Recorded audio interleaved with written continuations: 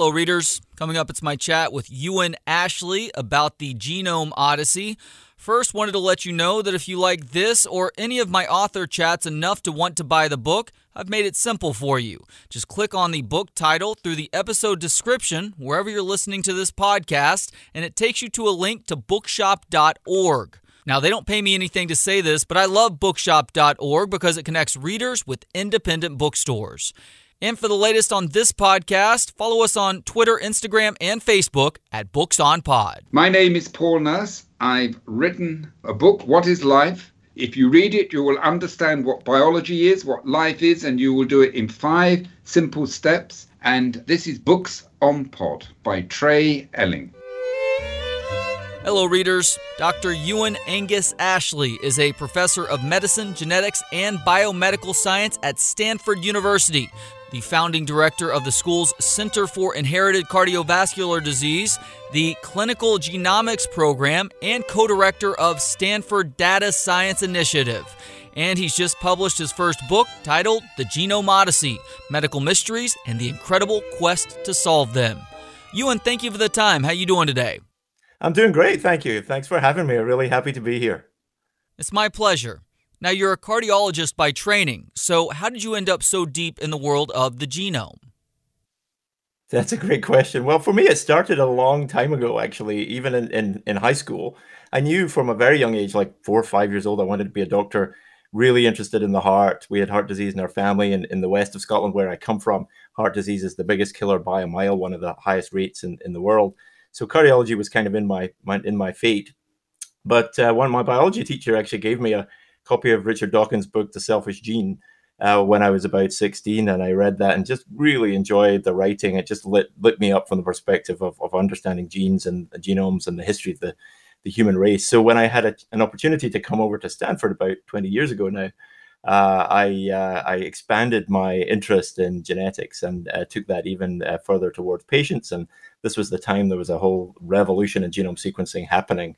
And I loved computers too. I was kind of a gadget guy growing up. And so used to program computers when I was 12, 14 years old, making little games, horse racing games for my friends to try and impress them. I'm not sure it impressed them very much, but it was a way to learn computer programming. And then when I had the chance to come to like the center of the world for tech, it was great to be able to combine this interest in medicine and genetics and then computers. And so that's pretty much how I ended up here. To provide some context for folks listening right now, to make sure we have a baseline for the subject matter of today's conversation, would you mind letting folks know what exactly the genome is? Yeah, absolutely. So the genome is essentially like a secret code. It's inside almost every cell in your body, not exactly every one, but almost every cell in your body. If it's basically the DNA helix, so it's made up of DNA. And that is basically 4 letters, an A, a T, a G, or a C. And every one of your 6 billion letters is one of those letters, A, T, G, or C. Your code is unique to you. It essentially embeds the history of the human race. It connects you to every living organism on Earth. But it is tightly wound into a right-handed double helix and then compressed into the nucleus, that central core of almost every cell in your body. And it really, can tell us so much. It can tell us a lot in terms of predicting how tall you'll be, what kind of hair color you'll have, what kind of person you'll be, and what kind of diseases you might be susceptible to. So that's what the genome is. People may be surprised by this, but only 2% of the genome is DNA for proteins, which are what really help make everything work in our bodies. And for a long time now, that other 98% was thought of as junk DNA. But we now know that this junk has value. What exactly is that value? Yeah, it's very curious, isn't it? I mean, the proteins that do the work of the cell, so the actual mechanical parts, are coded for by these genes. And as you say, they only take up 2% of those 6 billion base pairs. And for a long time, as you said, we just thought the rest was junk. But actually, I think, Mother Nature is smarter than that. And we've been learning somewhat to our embarrassment over the course of the last few years, particularly the last decade, that 98% is really vitally important. But it doesn't change the fact that the genes, the 2%, are the kind of mechanical portion. They move things around cells. They are responsible for the units that drive our muscles to shorten. But the question is, how do you regulate those? If you think about a JCB on a work site, it needs to be operated. Someone needs to decide when it's going to turn on, when it's going to turn off, how deep it's going to dig, how deep it's going to dig. Sorry. And so the rest of the genome does that essentially. It regulates it. It tells the genes when to turn on, when to turn off, how to be expressed, in what cells to be expressed, at what level to be expressed. And so a lot of the regulation of genes happens in that. So what we used to think of as junk, but actually turns out to be really important. Why and how did your life change on May 1st, 2010? Well, I think 2010 really goes back to 2009 in many ways. But around that time, we published a paper that described essentially the first patient to walk into a doctor's office with his genome essentially available on a hard drive, as it were, for his doctors. And it was kind of an incredible moment at that time. It really backs out kind of a year before, when I had met one of my friends and colleagues. Really was a future friend. I didn't know him at the time, a guy called Steve Quake. He was chair of the bioengineering department at Stanford. And he had made headlines the year before because he had sequenced his own genome using a technology he invented. And he did that in his lab with just 2 other people in 1 week for around $40,000. And the incredible thing about that is that the genome before that, he was the 5th person in the world to have his genome sequenced. The genome before that cost about 5 to 10 times that cost, and took many, many months, and took dozens of people. So the fact he did this in 1 week with 2 people in his lab, including with the technology invented, was remarkable. But of course, sequencing the genome is really just spelling out the individual letters. It doesn't tell you anything yet really about the individual, and particularly from our perspective, tell you about what kind of diseases he might be susceptible to. And so I was in his office. This was about 9 months, almost a year before that date in May. And he was essentially showing me his genome on the screen. We were there supposed to be talking about something else, seminar we were putting together. And he was showing me essentially all these letters on the screen. And this was just unbelievable to me. I'm a doctor at Stanford, as we discussed. I'm a cardiologist. I see patients and families with inherited heart disease. And so I was used at that time to sending genetic tests that maybe you got 3 genes, maybe you got 5, maybe you got 8 sequenced. And that would take 3 months and essentially would cost you $5,000-$10,000, or the insurance company would pay that. And so this was kind of an incredible moment for me, in the sense that the first time I'd been staring at the genome. But much more than that, he started pointing at genes whose names I recognized and that were associated with heart disease. And so I started asking him about those genes and about his family history of heart disease. And he starts saying, oh yeah, my family actually had told me I was supposed to go and see a cardiologist. This is quite handy that you're here. And he starts describing various members of his family that had heart disease, including his cousin's son, who was a 19-year-old, who died suddenly. And this really changed on a dime, just all of a sudden, the tenor of our conversation, because we went from talking about a science seminar to really more like a doctor-patient situation. And as I got ready essentially to invite him to my clinic, and realized that he was basically about to walk into that clinic with this genome, and that he would be the first patient in the world to do that, which was really just kind of mind-blowing to us, not least because we had no idea what to do with that kind of level of data. We're used in cardiology particularly to a cholesterol panel, which has about 5 numbers in it. You think of your good cholesterol and your bad cholesterol. And suddenly here was a patient with 6 billion data points. And so this was really just, an unbelievable moment. And so we had to think about putting a team together at that time to try and work out how we'd interpret this genome. And that took about a year. And later in May 2010 was when that paper came out. Considering how much work you do with the genome now, was that one of those aha moments for you, where as soon as you had access to that information and the ability to try and utilize it to help people out, were you pretty much sold hook, line, and sinker then?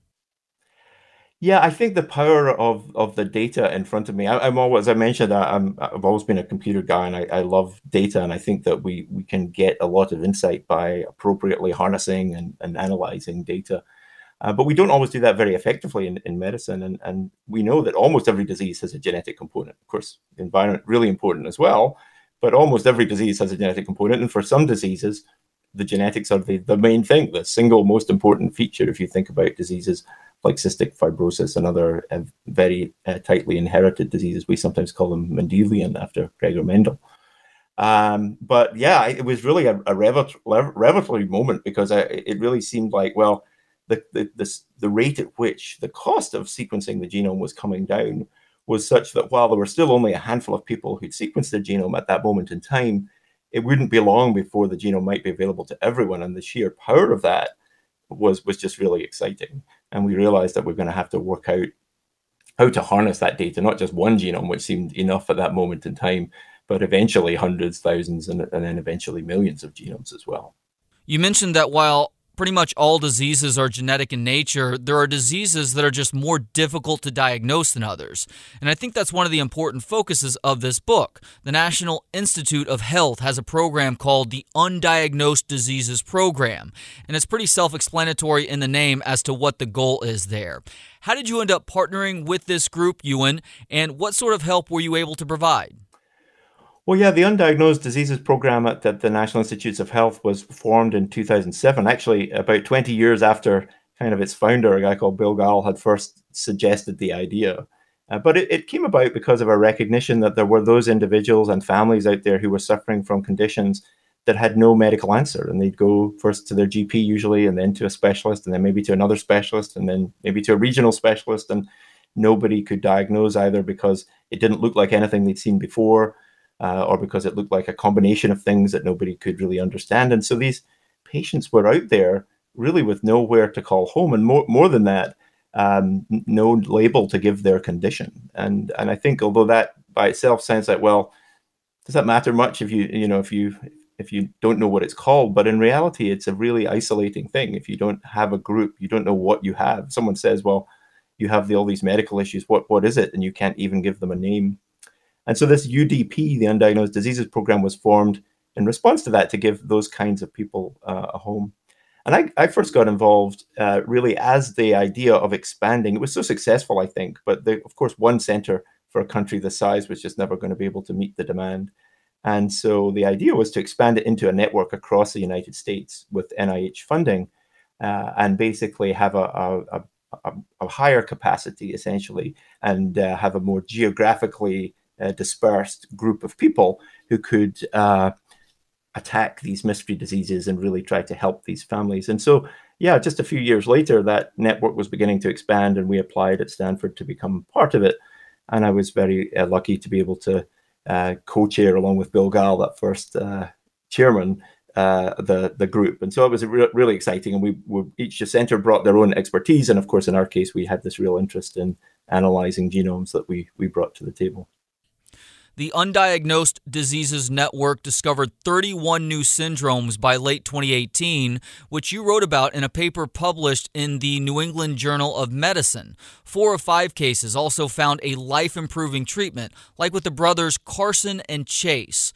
What's their story, and what allowed the UDN to successfully diagnose them where others had failed? Yeah, Carson and Chase are two really bright kids.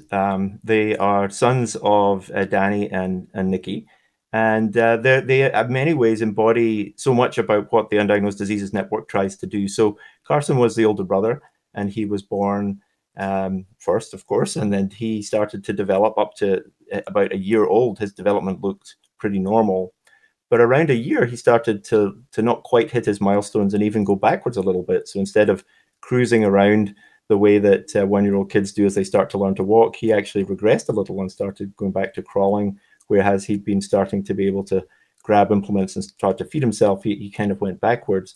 Certainly, his intellect seemed fine. He seemed to be developing normally from a brain development perspective, but from a movement perspective, he definitely had some challenges. And Danny and Nikki, of course, took him to their local doctor and then to a regional doctor, development specialist, and there were really no answers. At one point, they got the label cerebral palsy, but that by itself didn't tell them anything about really what he was suffering from. And then Happy Day, his brother Chase, came along, and he initially also did the same thing. But at the time, around the same kind of age, when he started to regress his milestones, it became really clear that this was a genetic condition. And so they underwent actually some pretty sophisticated genetic testing, including well, we talked about the 2% of the genome that codes for the genes, and there was a test where you could spell out the letters. Is that called exome sequencing? That's exactly right. Yeah, called exome sequencing. So Carson had even had exome sequencing, and a result had not been found. And so that at that point, I think they were on their 5th neurologist, and Danny had found out about the National Institutes of Health program, the UDN, the Undiagnosed Diseases Network, and his neurologist had also heard of it, and so they were referred into us at that moment. And one of the things we're able to do because of that program is sequence not just the exome, not just that 2%, but rather the whole genome. And really more than that, we can do it for the whole family. And there's a huge power in doing genetics with a family because, as we all know, we're related to each other. We share DNA. In fact, you share 50% approximately of your DNA with your first-degree relatives. And so if we have our Sherlock Holmes hat on and we're trying to work out the answer to a medical mystery, then having the DNA from, in this case, all 4 core family members is very powerful. And there's a couple of reasons for that. One is that sometimes a kid is born, a new baby is born, and has a brand new variant that isn't in either parent, and that's what explains the condition. And so if you have the parents' genomes, you can compare them and find the variants that are new in the newborn. But in this case, we had 2 brothers, so it wasn't that. What we were looking for in the genomes was a variant, perhaps one that came from mom and one that came from dad, that came together in both boys to cause the condition. And that's in fact exactly what we found. We also found one of the variants was in that regulatory region, that non-coding region outside of the gene, so it wasn't visible to the prior exome. So the combination of having the whole family and then having the whole genome was what allowed us to make the diagnosis. And we found that they had a new condition. They were only the 8th and 9th boys in the world, 8th and 9th kids, to be diagnosed with a condition called MEPAN syndrome, where one of the energy units, so you have these little pieces inside cells called mitochondria. They're like little batteries, little powerhouses of the cell. And inside those, there are little pathways that essentially create energy to move your body, in this case, a particular area in the brain, depended on that energy pathway. And they both had a variant in this one gene that was critical for that energy pathway. And so they both started to display these movement challenges. It's just so wild to hear about. And obviously sequencing 4 different genomes, it isn't free. But it costs significantly less than it did 15 to 20 years ago, when it would have literally cost you millions of dollars to do that. Why did testing get so much cheaper within the last decade or so? Yeah, it's really been an incredible revolution. I mean, we often compare the drop in cost of sequencing to the speed of technology innovation. And we sometimes think about how fast computers are now, and the fact that if we have a smartphone in our pocket, it's like a computer that used to take up a whole room back in the day.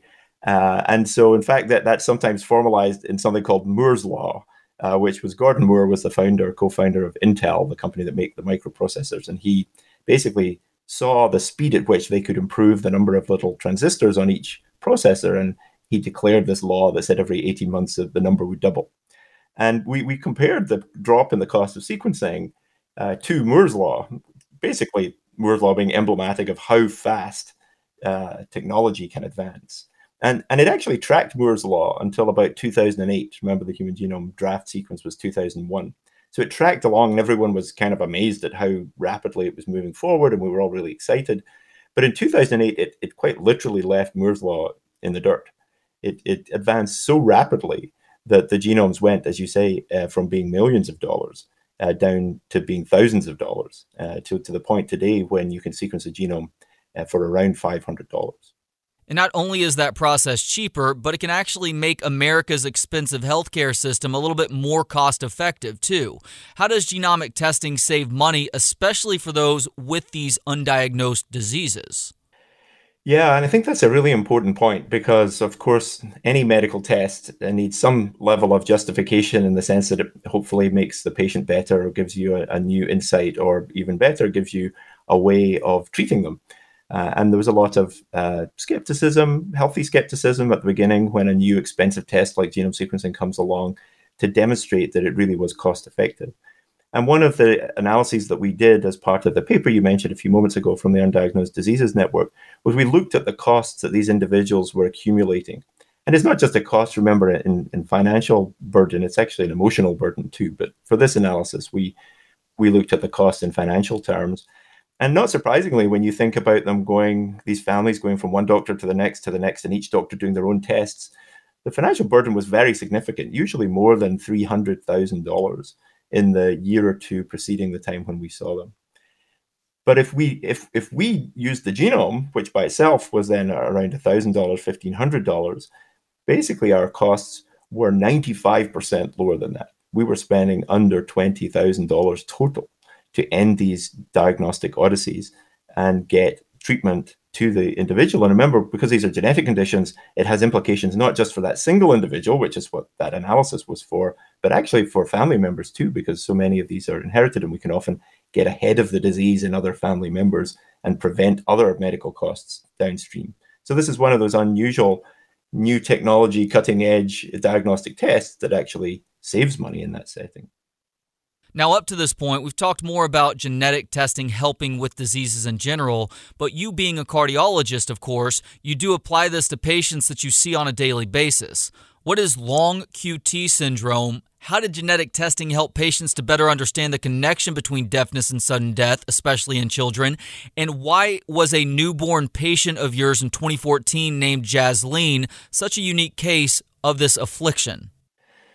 Yeah, long QT syndrome is something that was first, wasn't given that name for some time, but it was first detected in the 1800s, actually in Germany. This was an interesting piece for me of kind of detective work I did in putting the book together, in that I found this story, had been reported in a few places, but I found the original text in German. I actually had to get my neighbor here on Stanford campus who's German to translate it for me. Wow. Yeah, but basically there was a doctor back then called Ludwig Meissner who looked after patients in an institute for the deaf. So back then, kids, if they had deafness, they would sometimes live together in an institute. And basically this little kid had been found to have stolen some objects from one of her friends, and they knew it was her, and they basically decided that they were going to kind of name and shame in order to try to impose some discipline.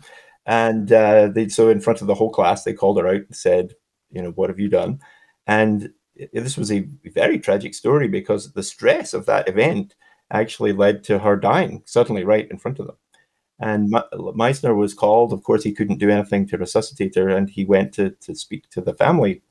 And amazingly, when he gave them the tragic news, they were not surprised, and then informed him that her brother had also died in a similar way. There was a stressful circumstance, and he had just suddenly died. And this combination of deafness and sudden death was really noted for the first time in the 1800s.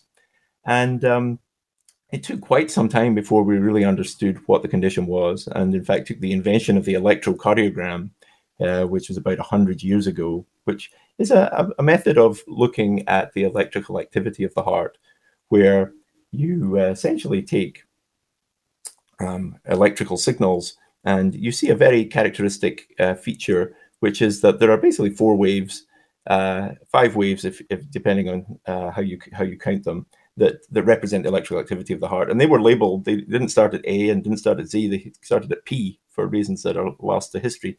So the P, Q, R, S, T were the labels that represent the electrical activity of the heart. And so this is where the QT part comes from, because the distance between the Q and the T on that electrocardiogram is what represents the resetting of the heart with every beat.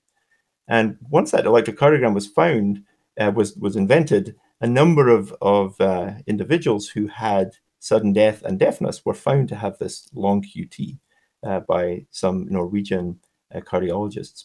It took a few years later, into the 1990s, before an understanding of, first of all, why deafness was associated with this, but also really what was the genetic basis of that condition. And that took some advances in genetics. But what was found was a potassium channel. So this is a channel that sits on the edge of a cell and shuttles potassium in and out of the cell.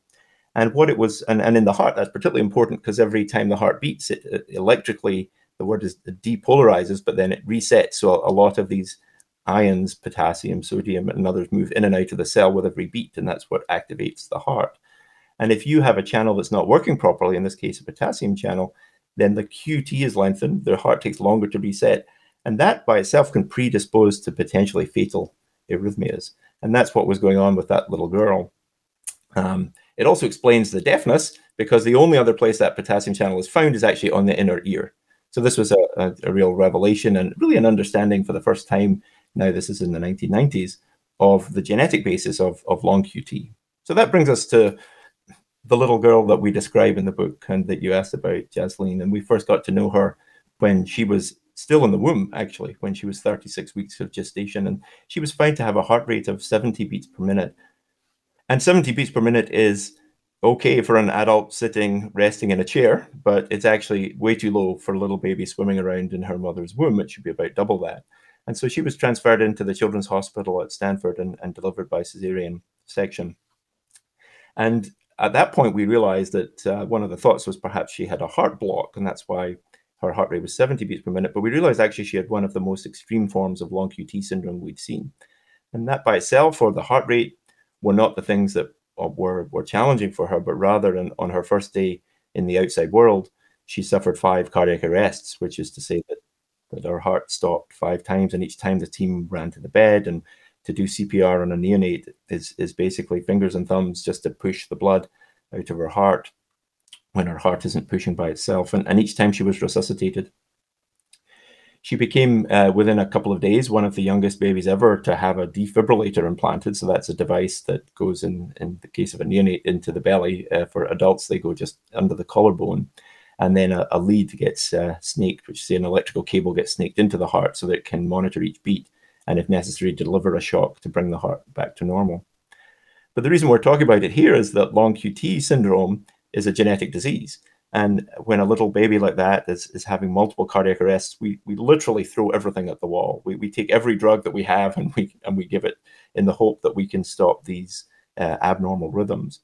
But that's, of course, not a very precise way of doing medicine. And if we really understood the underlying molecular basis of that disease, we could do a lot better. And the challenge at that time then was that to do a genetic test would have taken 3 months, would have cost $5,000. And so that was kind of time she didn't have. And so a group had been working at a company called Illumina that develop most of the sequencing machines for human genomes. And they'd worked with a doctor called Stephen Kingsmore in Kansas. He's now at Rady Children's in San Diego to work out how to sequence genomes faster, because even at the time it would still take many days and even a few weeks, and certainly much longer to interpret them. And we worked with them and basically managed to sequence Jasleen's genome over the course of a weekend. That's incredible. Just amazing, really, a huge team effort, and really building on the work that these other groups had done, and so speeding up our computational pipeline as well while we were waiting for the data. And a postdoc called James Priest in my lab, they essentially grabbed the data on one day and ran it through this speedy algorithm, speedy computer-based kind of search approach, and managed to find the cause of her underlying long QT. And using that, we could then alter her therapies to make them much more precise, really targeted at the underlying molecular condition that she had. I was surprised to learn that some people have more than one genome. How does this happen, and is it something that's difficult to spot even with genomic sequencing? Yeah, it's very unusual, but much more common than we ever thought it was. We call it mosaicism, after literally the mosaic pattern that you find, which is to say that people can end up having more than one genome. And there's a few different ways it can happen, but the key thing is that every time your cells divide, and when you grow, of course, many of your cells divide, and that's one of the ways in which your body grows. And every time that happens, there's a potential for a genetic mutation to happen. Now, our bodies are very good, and the particular enzyme, the particular little engine inside the cells that makes new DNA, is very good at proofreading. It doesn't make many errors. And because our genome's so large, the chances that an error in a really critical region happen are even smaller yet. But it can happen, if it happens in development, you can end up with an individual who essentially has some groups of cells with one genome and another group of cells with another genome. And we had found this in kind of amazingly to us, another presentation with a young newborn with long QT syndrome, actually, and very similar presentation to Jasleen. This little girl was called Astria. And at the beginning, we sequenced her genome in the same way we did with Jasleen, really quickly. And we thought we had the answer because we found a variant in a particular gene, a sodium channel gene this time, that really appeared to be the smoking gun, because there'd been a variant at that position described before, and a little baby had presented in exactly the same way. And that second case is often what leads us to have a lot of confidence that we have the answer. But then we tried, and we always used 2 or 3 different ways of looking at the data in order to really tell ourselves that we have it right, give us the confidence that we found it. And when we did that in her, we found the other methods disagreed. And so we scratched our heads and eventually realized, when we did much deeper sequencing, which is to say we covered the genome many more times for each place, and then we looked at the mom and dad, and then finally we actually did some sequencing of individual blood cells, and even her heart. At one point she needed to have an artificial heart pump inserted, so a little piece of her heart was taken out. And what we realized in her case was that she was one of these rare individuals with 2 genomes, and that one of her genomes had this variant in this position in the sodium channel that explained her long QT syndrome. So really just an incredible story. Why are casinos some of the safest places in the world to have a cardiac arrest? Yeah, well, this is true. And you might think that a doctor's office is a safe place to have a cardiac arrest, which is say your heart stop. And I think and hope that would be true. There's a few other places. An airport usually is pretty safe. But one of the more surprising places is a casino. And that's because, first of all, they like to keep an eye on their patrons. So there's a lot of cameras everywhere. But actually, a few years ago, they tested, and they want to keep them alive, which is another important point. They tested a method, basically, of bringing automatic external defibrillators. We talked about the pacemaker-like device that was implanted in a little baby that could deliver a shock to bring the heart back to normal rhythm. Well, at stadiums and at airports and in casinos, they have these automatic external defibrillators that are these boxes. You sometimes see them on the wall, usually red. And if someone does have a collapse, you can bring them to the individual, put the pads on their chest, and the computer will essentially diagnose the rhythm and deliver a shock. And so there was a very famous study of deploying these essentially in casinos. And it was incredibly effective because they could tell very early if someone had a collapse. They could get trained staff there very quickly, put the defibrillators on, and bring people back. And so really a great demonstration that if you could get these kind of devices close to the place that they might be needed, and I don't want to cast too many aspersions about folks in casinos, but the sorts of risk factors for heart attacks do include smoking and diabetes and eating too much, and certainly casinos likely contribute a little bit to that, I think. So I think drinking alcohol falls into that category too. Certainly not the best for the heart. Yeah, not in excess anyway. Part 4 of the Genome Odyssey is titled Precisely Accurate Medicine. Genetic mutations can actually lead to improved performance. Who is Eero Montaranta, and how is he a good example of this? Yeah, remarkable story. He's a Finnish cross-country skier. He was, who was one of the most successful Olympians in the history of that country. He came from Lapland, and essentially, this was in the 1960s. He really dominated the sport of cross-country skiing. And at the time, there were not many ways in which nowadays with new technology, there's lots of ways of cheating. You hear of athletes cheating. Back in the day, there weren't too many ways. And really the only way that was widely known was blood doping, which is to say you can take some blood out like you're a blood donor, but you do it with your own blood. You put it in a fridge and store it. And then just before your race, you give it back to yourself and you get a super boost from your own blood cells. A method popularized by Lance Armstrong in the Tour de France and, of course, professional cycling on the whole. Absolutely. Yeah. And exactly. And so, and these days you can use the hormone erythropoietin, or sometimes known as EPO. And that was something else that Lance Armstrong used to trigger his own blood cells internally to make more blood cells. And having more blood cells, it's not obvious maybe to some people like how that would help you, but remember the red blood cells are the ones that carry oxygen to your tissues.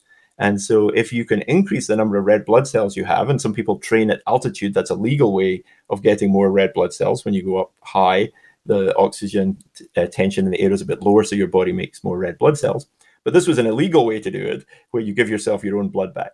But the only way of detecting that is basically to measure the percentage of blood that is made up by your blood cells. It's normally about 45%.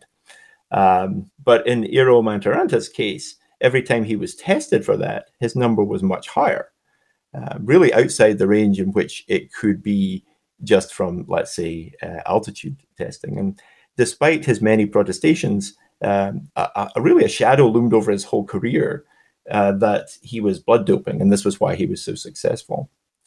But in a real interesting genetic twist, essentially he was taken off the hook and shown to be completely clear by the fact that, first of all, many of his relatives were also found to have very high levels of blood count, and were also very good at cross-country skiing and other sports.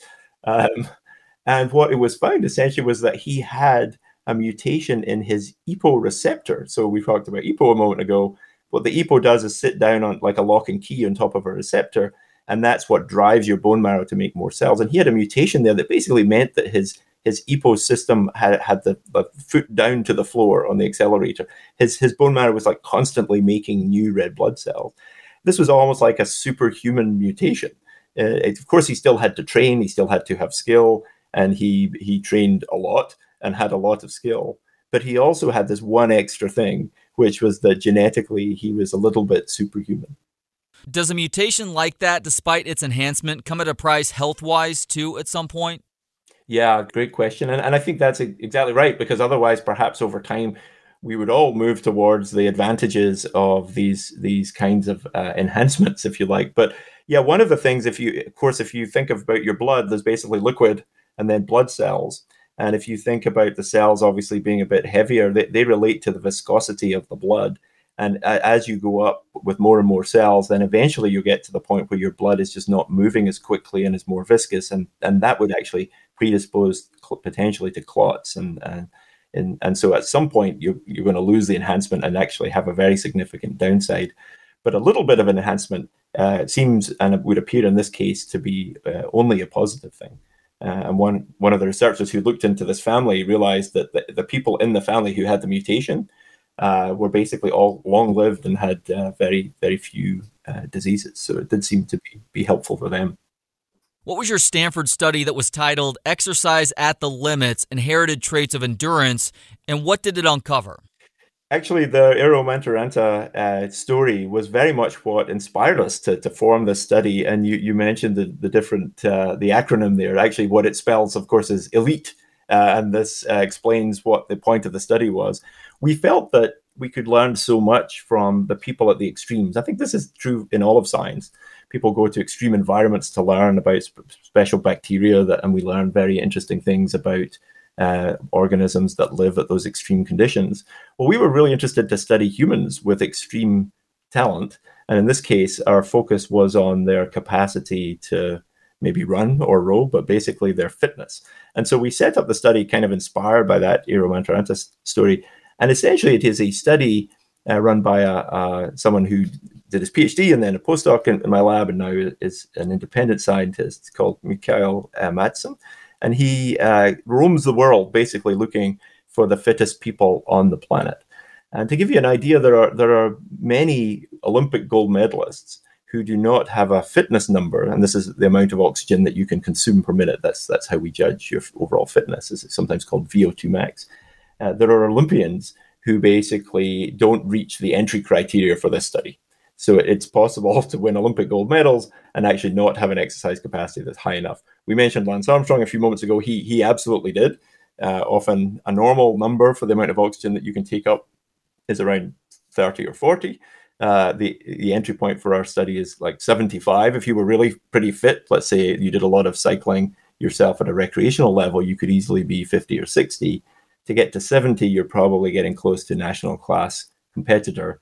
To get to 75 and enter our study, you really have to be pushing. And many folks in our study are in the 80s, even some in the 90s. So these are just the most extremely fit individuals on the planet. And our idea is to learn from them in the way that we were able to learn from the Mantaranta family.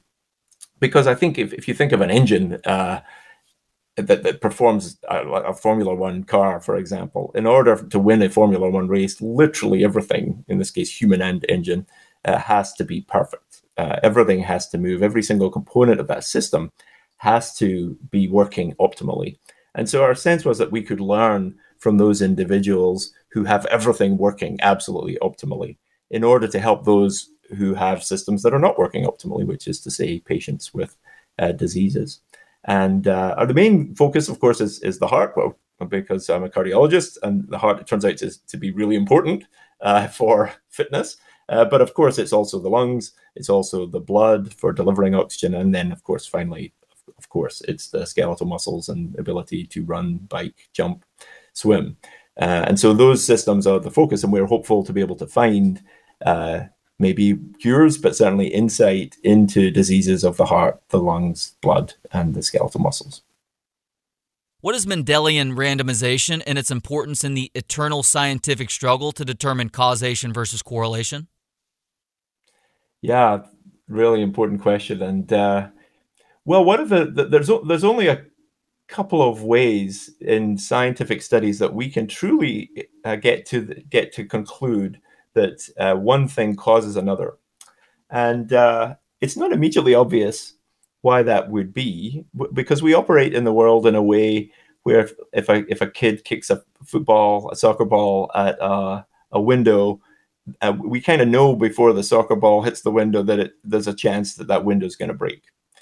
And we know that because we understand the world, we understand how soccer balls fly through the air, we understand their weight, we understand the likelihood of the glass to break. And so we bring that understanding to the world. So we kind of understand that one thing causes the other.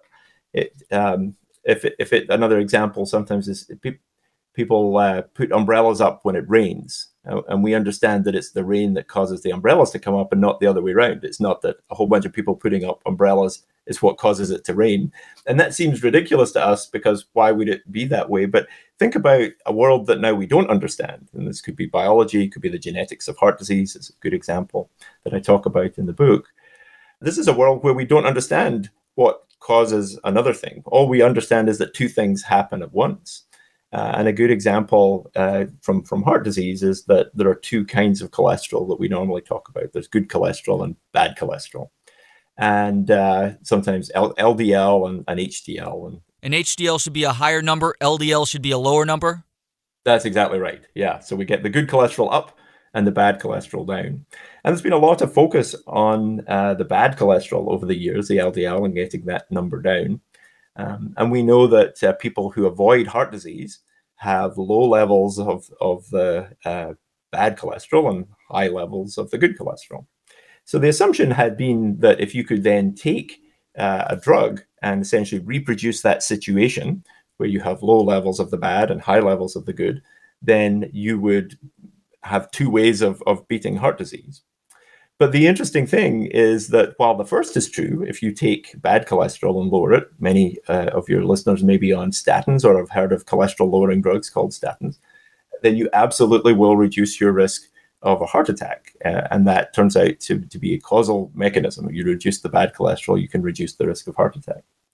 But the interesting thing is that the same doesn't apply to the high, the HDL, the good cholesterol. If you artificially increase the good cholesterol, you actually don't save people's lives with heart disease. And it turns out that's what we sometimes call a bystander. And one way of thinking about this is that it's certainly true that there's an association between gray hair and heart disease. Like there are more people with gray hair that get heart disease. But that doesn't mean dyeing your hair black is going to prevent your chances of having a heart attack. And it turns out that actually the high density, the HDL, the good cholesterol, moving that up is the equivalent of trying to dye your hair black. It's a bystander. It's like a signpost that you have risk for disease, but it by itself doesn't actually change the risk. And that takes us to Mendelian randomization, because in a very elegant work done by a colleague of mine, Sek Kathiresan at Harvard, and his collaborators, they demonstrated using genetics that we could have known this in advance. I say in advance because actually drug companies were going after both of these. And of course, the group that went after the low cholesterol did very well. Drugs that went after the high cholesterol did not do so well, HDL. But nowadays, with the power of the genome, we can actually know in advance which are those causal mechanisms and which are just the spurious correlations. And it's an interesting technique that uses the fact that there's an element of randomness that happens when every new person is born. And so the only other way we can have of getting to it is to do what we do, which is clinical trials where people randomly get one drug or another. And that randomization is what equalizes the other variables and allows us to, in the end, to be sure that the only thing that was different between these two groups was that one got the drug and one didn't. So that allows us to get to causation.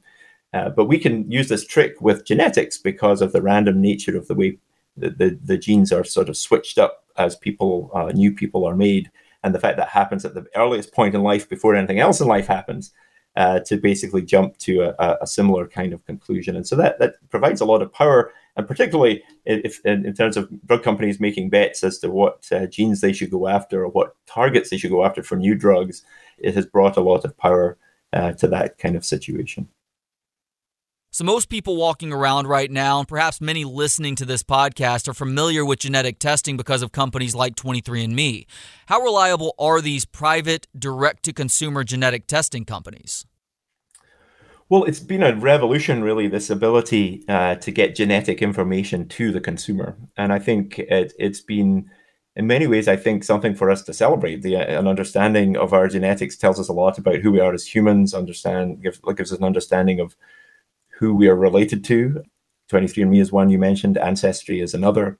And both of those companies provide tools to allow you to explore your genealogy, your ancestry, where you come from. I think people have gotten a lot of joy out of understanding that. Of course, that level of genetic data can also tell us about health, but it's only really just at the point of becoming powerful enough to do that. And just to let you know, whereas we've been talking here about genome sequencing, where we spell out literally every one of the 6 billion letters, most of the genetic information that you get when you spit in a little tube and send it off to 23andMe and Ancestry, it's a little less data than that. So it's a little bit, if you want it sort of numbers wise, that would give you about 1 million data points, as opposed to the 6 billion data points you get from sequencing every number. But it's not to say that isn't very powerful, which it is, and it can be powerful, of course, for Ancestry, and increasingly that kind of information is going to be very useful for health as well. And in fact, this year, at Stanford, we're beginning to use that level of information to help prevent and predict disease. If you think about, we talked a lot about heart disease, and if you go to your doctor and say, I'm worried about my risk of heart disease, well, at the moment, they'll ask you about whether you smoke or not, what kind of diet you have, do you exercise, you'll have tests for diabetes and cholesterol. Hopefully, they'll also ask you about your family history. But at the moment, unlikely your GP would say, well, let's sequence your genome. But something that I think will happen going forward is that we definitely will start to get that information. And the sorts of information that the direct-to-consumer genetic testing companies have right now can start to inform, when added to those regular risk factors, your likely risk for a heart attack. And that's important because generally our professional bodies like the American Heart Association and others feel that if your risk over 10 years of a heart attack is higher than about 7%, then you're somebody who should consider, let's say, a cholesterol medication, depending on your level, or someone who should consider getting high blood pressure drugs, before your blood pressure gets too high. And so it's an important estimate to make. And that kind of level of information, which is a bit less than sequencing the whole genome at a very high depth, high coverage, is the sort of information that would help us make those much finer predictions. They're sometimes called polygenic risk scores. And that's because the risk of those diseases like heart attack is spread out over your whole genome. And it actually takes 5 or 6 million data points coming together to really give you a good estimate of your genetic risk for those kinds of diseases, as opposed to the ones we talked about earlier, like the rare diseases.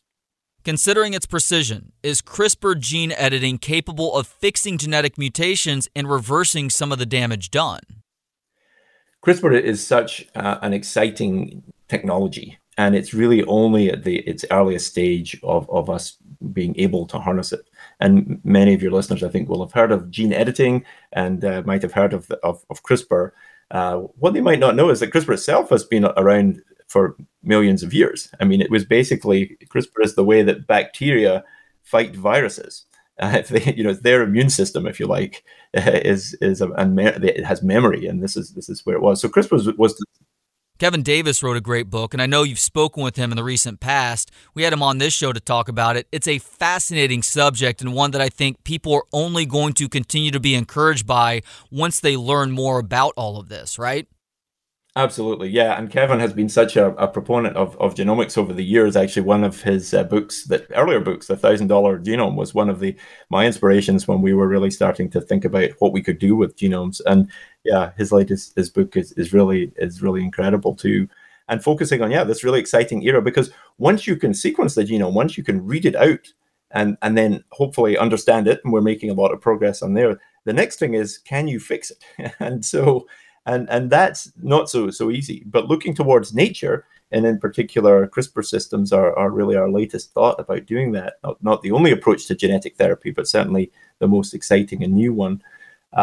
When you think that you could potentially fix the errors in the genome, that speaks to a very interesting moment for the millions of people around the world with I think, first of all, rare genetic disease. One of the things to mention, we've talked about rare disease here.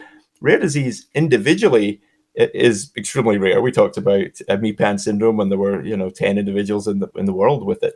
But collectively, if you think about all the rare diseases together, collectively rare disease is really common. In fact, 1 in 15 people in the world has a rare disease, which is almost basically as frequent as diabetes. So as a group, it's actually very common. And when you think about the genome as one tool that can help all of those with rare disease, that's, I think, very significant. But of course, reading is only useful if you can get to writing. And so we're at the earliest stage of doing that. But I do believe we're in somewhat of a golden age of genetic therapy right now, CRISPR being the tip of the spear, but there being a number of other approaches where diseases like hemophilia and spinal muscular atrophy, a number of other of these rare conditions, are going to essentially come under the umbrella of diseases that can be attacked. Sickle cell disease, just in the last few weeks, new data on that. That can be attacked using genetic therapy. So there's a long way to go for us to be able to use these safely. There's questions about how do we get the CRISPR machinery into the right cells at the right time in the right place and have it only do the thing we want it to do. So like any tool, we have to really learn how to use it. But it's an incredibly exciting time, I think, to be able to connect our reading of the genome with the potential to write the genome too. And final question, Ewan, just how inspirational are the patients that you get to see and treat on a daily basis with everything that you're doing, medically and otherwise? Yeah, and the reason I wrote the book is because I just am in awe of our patients. I mean, every day we hear stories that would just blow your mind. And I think that my attempt in putting the book together was just to be able to tell some of their stories. It's just so inspiring, and especially those with these illnesses that are mysteries, then where they spend years. I mean, to be able to think of families with little kids with an unknown diagnosis. Think of the worry. Any of your listeners with kids will know. I mean, your kid disappears around the corner for 10 seconds. Imagine that feeling of panic, when you don't know where they are. But then imagine that every day, every minute, over many, many months, sometimes years, where you don't have answers, and the fortitude that they have to live with that, and then when they have a diagnosis to attack it, sometimes they're coming together with other groups and families with the same condition, raising money, getting it to scientists to be able to try to reach for cures. It's just so inspiring, and so I hope I wrote the book for them. I hope others enjoy reading their stories, but they're just such an inspiration to me, and that's the reason I get up every morning. Dr. Ewan Angus Ashley is a professor of medicine, genetics, and biomedical science at Stanford University, the founding director of the school's Center for Inherited Cardiovascular Disease, the Clinical Genomics Program, and co-director of Stanford Data Science Initiative. And he's just published his first book titled The Genome Odyssey: Medical Mysteries and the Incredible Quest to Solve Them. Ewan, thank you so much for the time today, and thank you for this important book. Thanks so much for having me. I really appreciate it. And thanks to you for listening. A reminder to check out booksonpod.com. You can hear all of our episodes there, as well as subscribe to this podcast. And if you're on Apple Podcasts, please do leave a 5-star rating and review. Helps us grow the show. We'll talk to you next time on Books on Pod.